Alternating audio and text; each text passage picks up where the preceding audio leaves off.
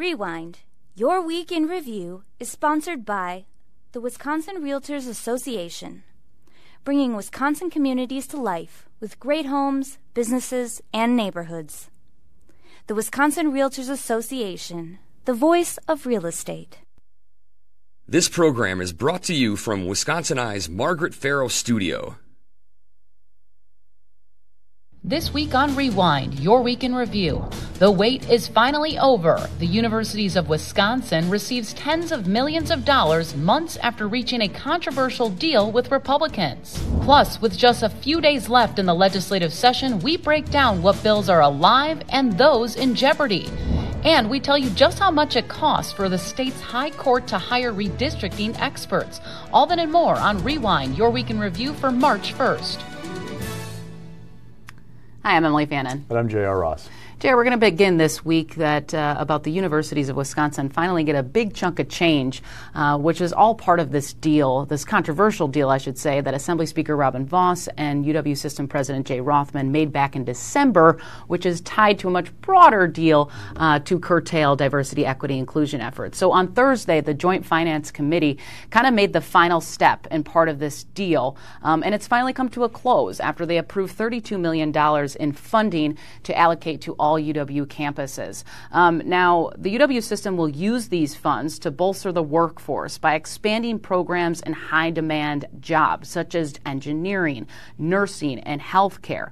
Now, while during debate on this on the committee was supposed to be about this workforce proposal, it kind of turned in from Democrats, once again pointing the finger at Republicans, accusing them of withholding this funding hostage. Meanwhile, Republicans defended that, hey, we wanted proof that they weren't going to use this funding for DEI stuff, and we wanted them to instead use it towards, helping ease the worker shortage for future generations. So let's take a listen from both sides, and then we'll kind of dive into what are the other aspects of this deal and who will get some funding.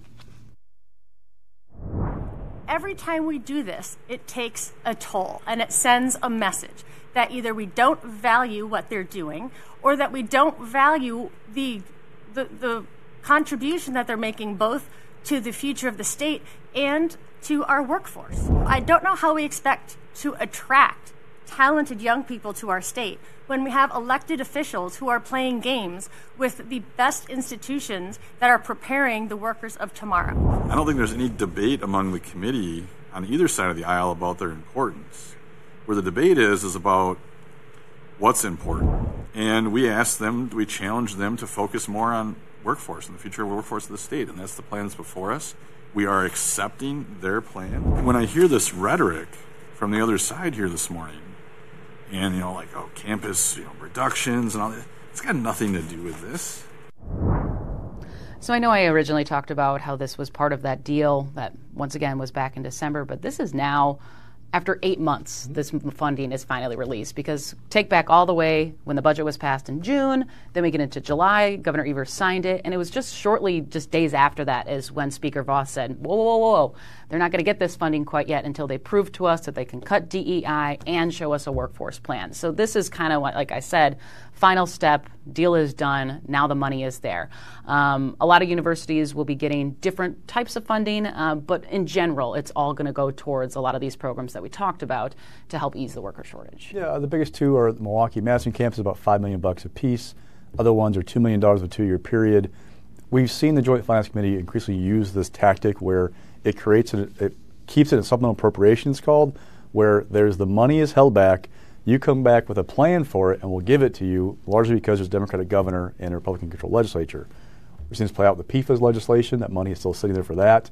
This is a tactic, though, to try and persuade, pressure, whatever word you want to use, the person wanting the money to do it the way you want it done. Hasn't made the governor happy. Also worth noting that the deal Robin Vos struck with the University of Wisconsin required them to release the money by the end of February. They made it just under the deadline. Yeah. So now you've got that money released, the pay raises approved, there's the funding for the building systems, and all that kind of good stuff. So they are getting the reward of taking the punishment of getting rid of curtailing DEI positions. Right, and you mentioned PFAS, and that leads us right into our next topic, because this week Governor Tony Evers reiterated that he will veto a GOP bill that would create grants to fight so-called forever chemicals, which are known as PFAS. And he again asked GOP lawmakers on the Joint Finance Committee to release $125 million, which was set aside in the state budget to deal with PFAS contamination. This has been an issue, JR, at the state capitol that lawmakers just cannot agree upon. Now, we know the money is there. The pot of money is sitting in joint finance. But again, like you mentioned, lawmakers just can't come to an agreement on how to best spend it. We also hear this argument many times from, we know where PFAS is largely. It's a little bit of Madison. It's in a lot of municipalities in the Green Bay area, Wausau, or some of the worst areas. But if it's not in, quote, your backyard, a lot of lawmakers don't really have a sense of urgency to get this done. There's also this kind of hang-up about what they call innocent landowners. So remember, PFAS are in all kinds of things. Some farmers, for example, spread biosolids from municipal waste facilities on their fields as fertilizer. There are PFAS in those. There is a concern from Republicans that if they pass what Evers wants without more strings, then they will go after these farmers, these innocent landowners who didn't put the pollution there intentionally. They're innocent in this. They can then get caught for the cost. So that's a hang-up. It's a repeat of what we've seen time and time again of the money is there, but the policy can't be agreed upon. Remember, elimination of the personal property tax, which is a property tax on business equipment. The money was put aside in the 2021 budget.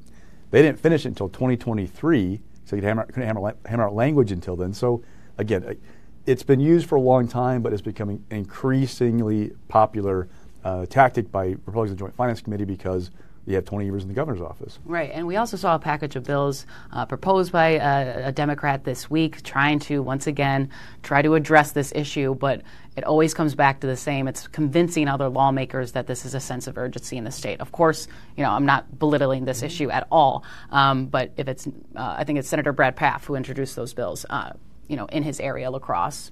PFAS contamination is an issue. It's something that he believes is something that the state needs to work on, but convincing others that it's a much broader problem, it seems always to be the issue. All right, let's move on to kind of looking ahead to not next week, but the following week is going to be likely the Senate's last session day as the legislature is coming to a close for the end of the 2-year session.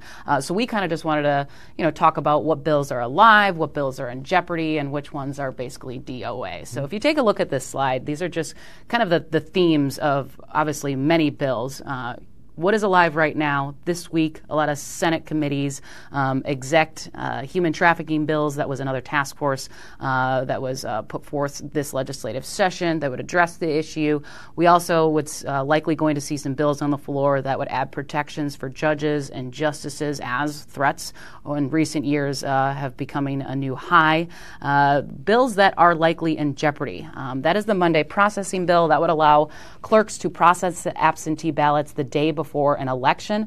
Also, a bill dealing with power lines and right of first refusal. We'll get to that in a little bit. And GOP tax cuts. We've talked about this before, JR. Of course, there's 4 bills in the package. Governor Evers is likely going to sign some of them, but not all. We'll see what he does with those. And for sure, that is dead is legislation to legalize medical marijuana and the PFAS issue that we just talked about. Now, going back to right of first refusal, I think is the most bill that is still being lobbied for right now in the state capitol that's still in jeopardy because the big question mark is whether Senate Majority Leader Devin LeMahieu can bring it to the floor and have enough votes to get it done. So remember, you have to pass the same version of a bill in the Senate and Assembly to get it to the governor's desk. That means either it's got to be the Assembly bill or the Senate version. The Assembly version, we call it ROFR in the Capitol, right of first refusal, passed on a voice vote. Now, there were probably about a dozen Republicans who registered their opposition to it in the record because they don't like the bill. But what this does is we are expecting Wisconsin about $2 billion in high-voltage transmission line work in the coming, I think, decade or so. About $10 billion bucks overall in the Midwest. The bill would give these existing transmission facilities that have these, basic connections the first shot to build something. Now, for proponents, this is a bill that would help with get this work going. It provides certainty. For opponents, this is a bill that cuts off competition. They have a big problem with that. So the Assembly version was sent over to the Senate. Most of the time, when Assembly version comes over from the Senate, it just goes to Senate Org, the Committee on Organization, which then can schedule it on the floor. Chris Capping, the president, however, sent the bill to a standing committee, which is a rare thing, number one. Number two, he sent it to a committee that was chaired by Rob Coles, who's not a big fan of the bill, instead of the committee chaired by Julian Bradley, who co-authored the bill. There's a red flag. Obviously, Capping is trying to kill this bill. Now, if a bill is in committee, you can't vote on it unless you get a polling motion. A polling motion requires a 2/3 vote of the chamber to pull a bill out of committee and onto the floor. The math, though, is, let's say Senate Democrats are 10 of them right now. I don't think you're going to get all 10 on that bill from what my conversations with people. So let's say best case scenario, you get 9, okay? That means you need 13 Republicans to vote to pull that bill with all 9 of those Democrats out of committee on the floor. I don't know they have the votes to pass the bill right now with that many Republicans. What you might see Republicans say, okay, look, I'm a fan of Devin LeMahieu and his leadership. I don't like this bill, but this is important to Devin. I'm going to go with him on a procedural vote, then vote no on final passage. This is like best case scenario for Devin LeMahieu right now. I'm trying to illustrate the long shot this is, get this bill through. How does Devin get those 13 Republicans on board with this procedural vote? Don't forget, just a few months ago, the alcohol bill. So this big overhaul of alcohol stuck in committee. He took this whole giant bill, made an amendment to a different alcohol bill, and got it through that way. That was kind of creative. Devin's creativity is limited by what's going on because he can't take that Senate bill and attach it to anything, right? Because the Assembly's gone. Back. Yeah. Mm-hmm. He has to work with that Assembly bill. How do you get that Assembly bill out of Coles' committee on the floor and to a final vote? That's going to be this challenge. And again, what coalition is there for, or what appetite is there for Republicans to do this? And don't forget, Republicans, a lot of them like the Rule of 17. It's kind of not a hard, fast rule, but it is the idea that if you're going to pass anything, it's 17 GOP votes. Well, if you take 13 to get it to the floor with 9 Democrats, that's a big break. Rule of 17. It's not like using 1 or 2. That's a lot. So this is like the dynamic of this kind of tension over this bill in the Senate caucus right now. Right, and the process that you just explained of the ways you could pull it out of committee and getting 2/3 on the floor to do it is something that has been widely discussed too about the Monday processing bill. Now, the bill is sitting in Senator Dan Knodl's committee. At first, he was widely against of removing it from committee, and then he was like, well, if the Senate leader wants to take it out of committee, he can. It was a few weeks ago I asked the senator, hey, you have the options to do this. Why don't you do this? Instead, he explained me the ways of how he can do it, but didn't really answer my question because the big reason why people keep talking about this bill is because it's bipartisan. It seems like there's a broad support for it. But on the other hand, I think, JR, you described this, a lot of Republicans feel that they don't want to be at fault for passing something like this because there's still this group of individuals who believe that it could lead to more increased fraud by allowing clerks to process the day before. Maybe they're already tallying votes and stuff like that, which is not the case. All clerks are doing are opening ballots, checking if there's a missing address, a missing zip code, kind of just to be able to be ready to feed them into the machine on election day. So, we'll see what happens. I mean, there's always maybe sometimes surprises on the last session day. That is just something that, a lot of people are going to be watching for if it might go. But it could also be dead because a lot of people have already called the proposal dead. If you're a cynic, the right of first refusal bill might have legs because there are people who have deep pockets and lobby heavily and write checks who are behind it. I checked the most lobbied bills in the second half of 2023. That almost doubled up the next one before the legislature. The early count bill doesn't have a moneyed interest behind it. Very true. It's just the argument of this would be good government. So if you're a cynic, you might think that's part of why this one's getting more attention than that one. 2, I talked to the head of the Milwaukee Election Commission. She talked to me like, look, we're expecting about 100,000 absentee ballots this fall. So maybe they're done by midnight, kind of like time frame, have it done, take in the county and report them. Sure. Which would be much better than 2020 when it was like 4 o'clock in the morning. And also a lot more absentee ballots than, yes, and that's part of it. Right. That plus the question is how many people they have working there. And 2, don't forget, it sounds odd that it takes a lot of work to process an absentee ballot, but Milwaukee actually purchases machines that just open the ballot, just to take one step out of the process to kind of get this thing rolling. That's how labor intensive it is. All right. Let's move on to funding for hospitals. After Governor Tony Evers signed a bill into law on Wednesday that would give a big boost, about $15 million to hospitals in western Wisconsin. But it comes after recent announcements of closures of healthcare facilities in Chippewa Falls and Eau Claire. Now, however, GOP lawmakers were very critical of this move shortly after because they vowed to block this funding because Evers used his line item veto authority to expand how and where the money would be spent. So this is, again, another example of how the governor got creative with a bill that was sent to his desk and instead tried to basically reallocate where this money would go.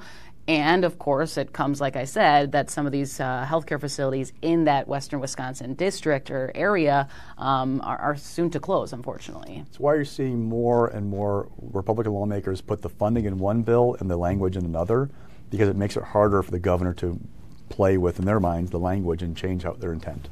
All right. Also, for those interested, the hospital systems that we're talking about are Hospital Sisters Healthcare System and St. Joe's Hospital in Chippewa Falls, and another one in Eau Claire are the locations that announced that they will begin layoffs next month. All right, let's get to the topic of redistricting. And the news of this week is how much it just actually cost for those experts to be hired by the state Supreme Court. I should clarify, liberals on the state Supreme Court. So the consultants, they had a combined total of a little bit more than $128,000 in expenses, according to a new filing. However, the storyline here, too, JR, is that is significantly less than the $100,000 each of the individuals who were assigned and hired by them, they were eligible to receive. So in a sense, kind of a little savings here. Yes. So the big question of that money right now are who's going to pay it. So there were basically 6 parties with the lawsuit. You had Law 4, the Democratic firm that filed the lawsuit. You had the conservative voters represented by Wisconsin Institute for Law and Liberty. You had a group of professors in Milwaukee and Dane counties. Then you had Senate Democrats, Governor Evers, and Republican lawmakers. What's the split going to be, number one? And number two, that is a fraction of the legal bills that have been incurred by private attorneys. I get those every so often from legislature. I'm at more than $1 million in counting what's been turned in by the private attorneys. Now, Governor Evers was represented by Department of Justice, so there's not a public cost. I mean, they're putting in hours and hours in the case, but it's not above and beyond their usual stuff. But those private attorneys, $1 million and climbing. Will we get to like more than the $1.6 million from the last lawsuit? Well, we'll see.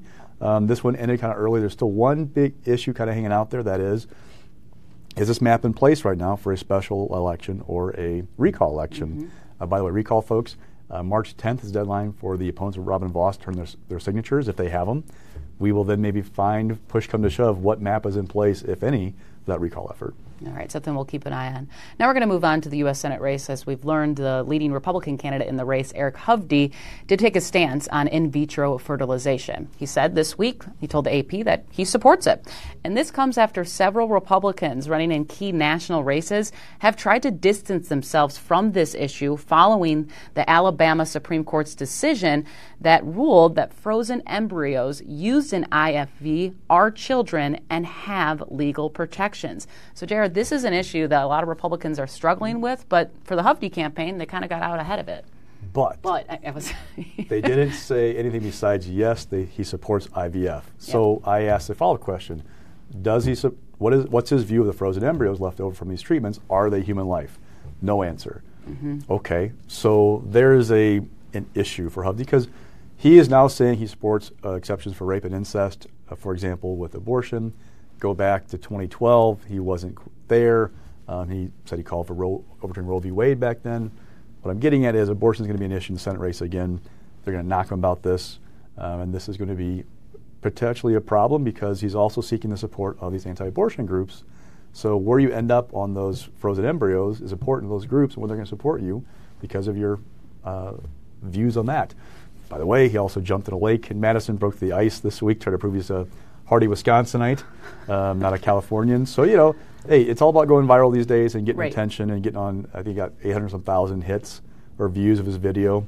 So, but yeah, that tells you where we're at right in the Senate race. Oh, right. And Hovde also launched his first television ad of the race worth mentioning this week. It was part of a 6-figure statewide buy that his campaign said started on Monday that will include several spots over the next couple of months. So to me, always when it's the first, it's just the beginning of many. So I've only seen one poll so far that put Hovde and Baldwin head-to-head. It was from Emerson College. It was on, I think, Tuesday. It was 46 Baldwin, 39 Hovde. So I could argue both numbers are good and bad for them. Anytime you're incumbent under 50, that's not great. If you're at 39, you haven't really even assembled the entire GOP coalition in Wisconsin, so Hovde. So, but also, he has room to grow because people don't remember him from 20. I mean, we've talked about him off and on for years because he's flirted with so many bids over the years, but most voters are not paying attention to Eric Hovde. He has room to grow. Tammy Baldwin has room to define him before he gets out of that 39% range. Now, the one hitch of that poll, though, Biden v. Trump, it was Trump 45, Biden 42, which that result's not out of realm possibilities.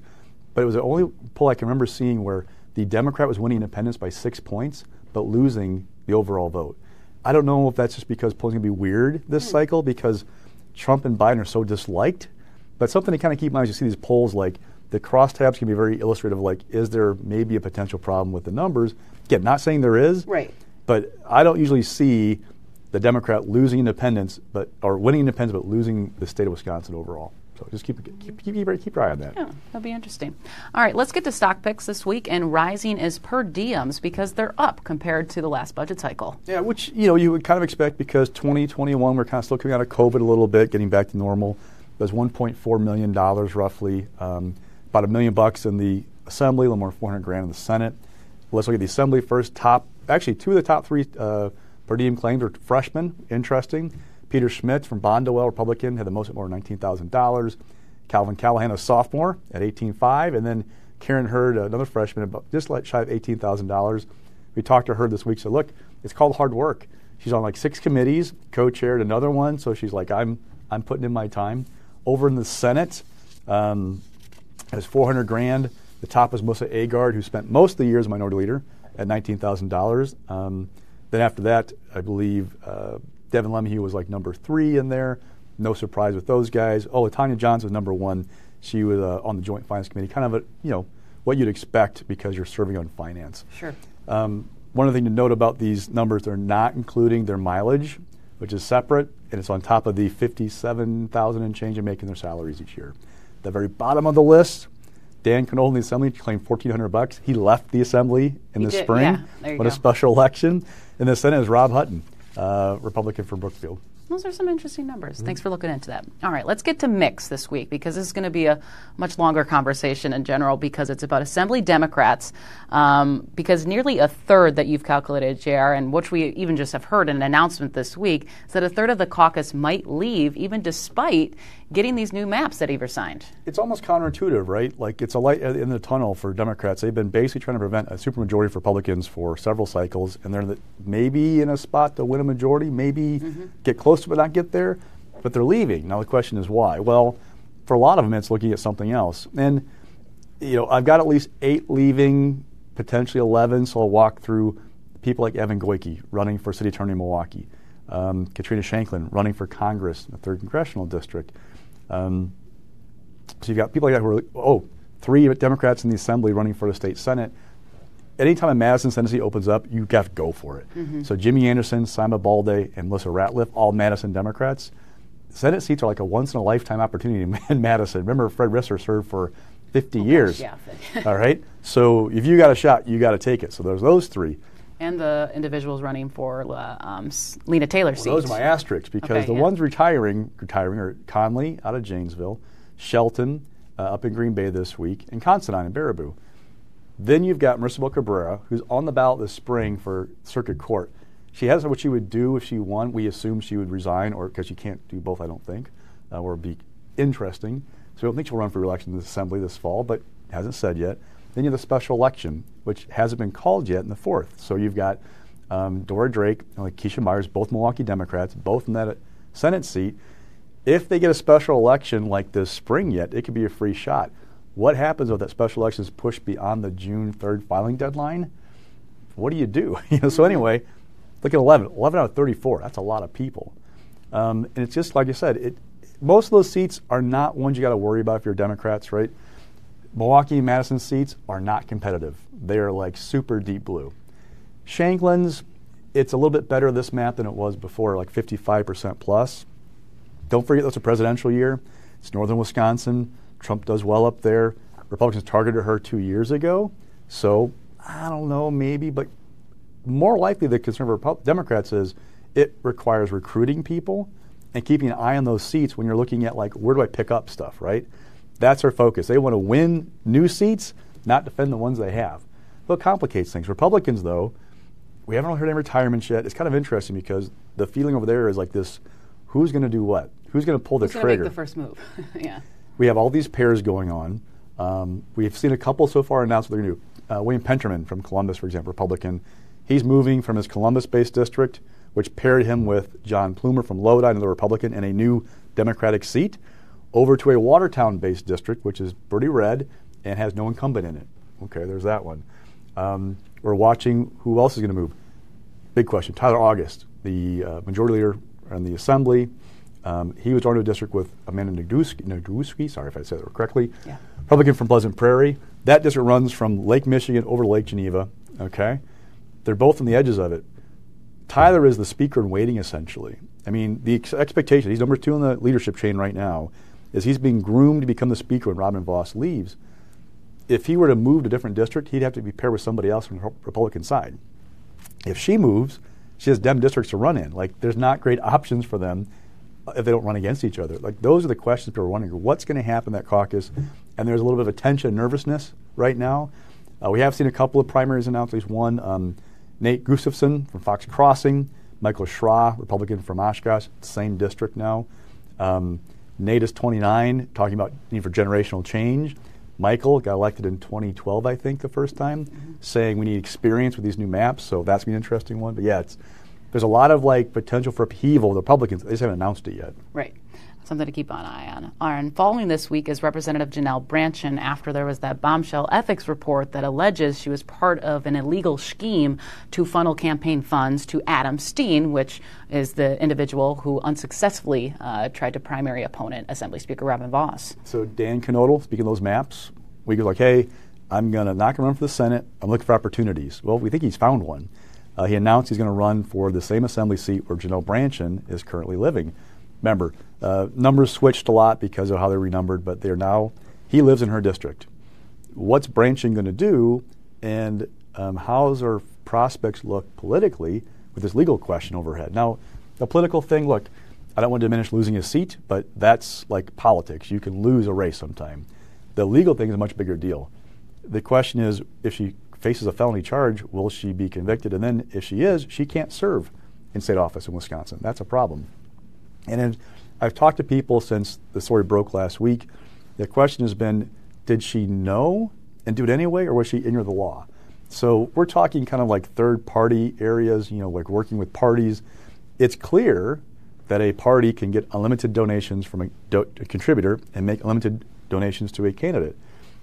But there's also prohibition on earmarking a contribution. So was Janelle aware of that and scheme with Adam Steen anyway to try and funnel money? What was interesting in the report is that in a sense, they said that she should have known better. As a state lawmaker, you should know your contribution limits. So that's also a question. Yeah. So no, it's in the DA's hands. It's fascinating. One of the more interesting parts of the stuff I read last week is they had to have known about it or knew something was up. One of the county party treasurers actually, they took minutes of a meeting that were in the record, and he said, is this money laundering? And it had a quote of, did we really just mess up? Did really just do something wrong, illegal? So they had to have known, but they weren't hiding it. One of the county parties put a note on the contribution from Trump's fundraising joint committee. This is going to the party to help Adam Steen. They knew what they were doing. Were they aware of the legality of it? So back to Brandtjen. Is ignorance going to save her in any way, shape, or form? That's up to the local DA to decide, but she has a political problem, and she has a legal one. And by the way, she doesn't have many friends. She's been alienated the entire caucus, most of her caucus, some of her GOP caucus. Who's going to help her in a primary of Dan Knodel if it happens this fall? A lot to keep an eye on. All right, that will do it for this week. Thank you so much for joining us. I'm Emilee Fannon. And I'm J.R. Ross. We'll see you next week. This program was brought to you from the Margaret Farrow Studio. Rewind. Your Week in Review is sponsored by the Wisconsin Realtors Association, bringing Wisconsin communities to life with great homes, businesses, and neighborhoods. The Wisconsin Realtors Association, the voice of real estate.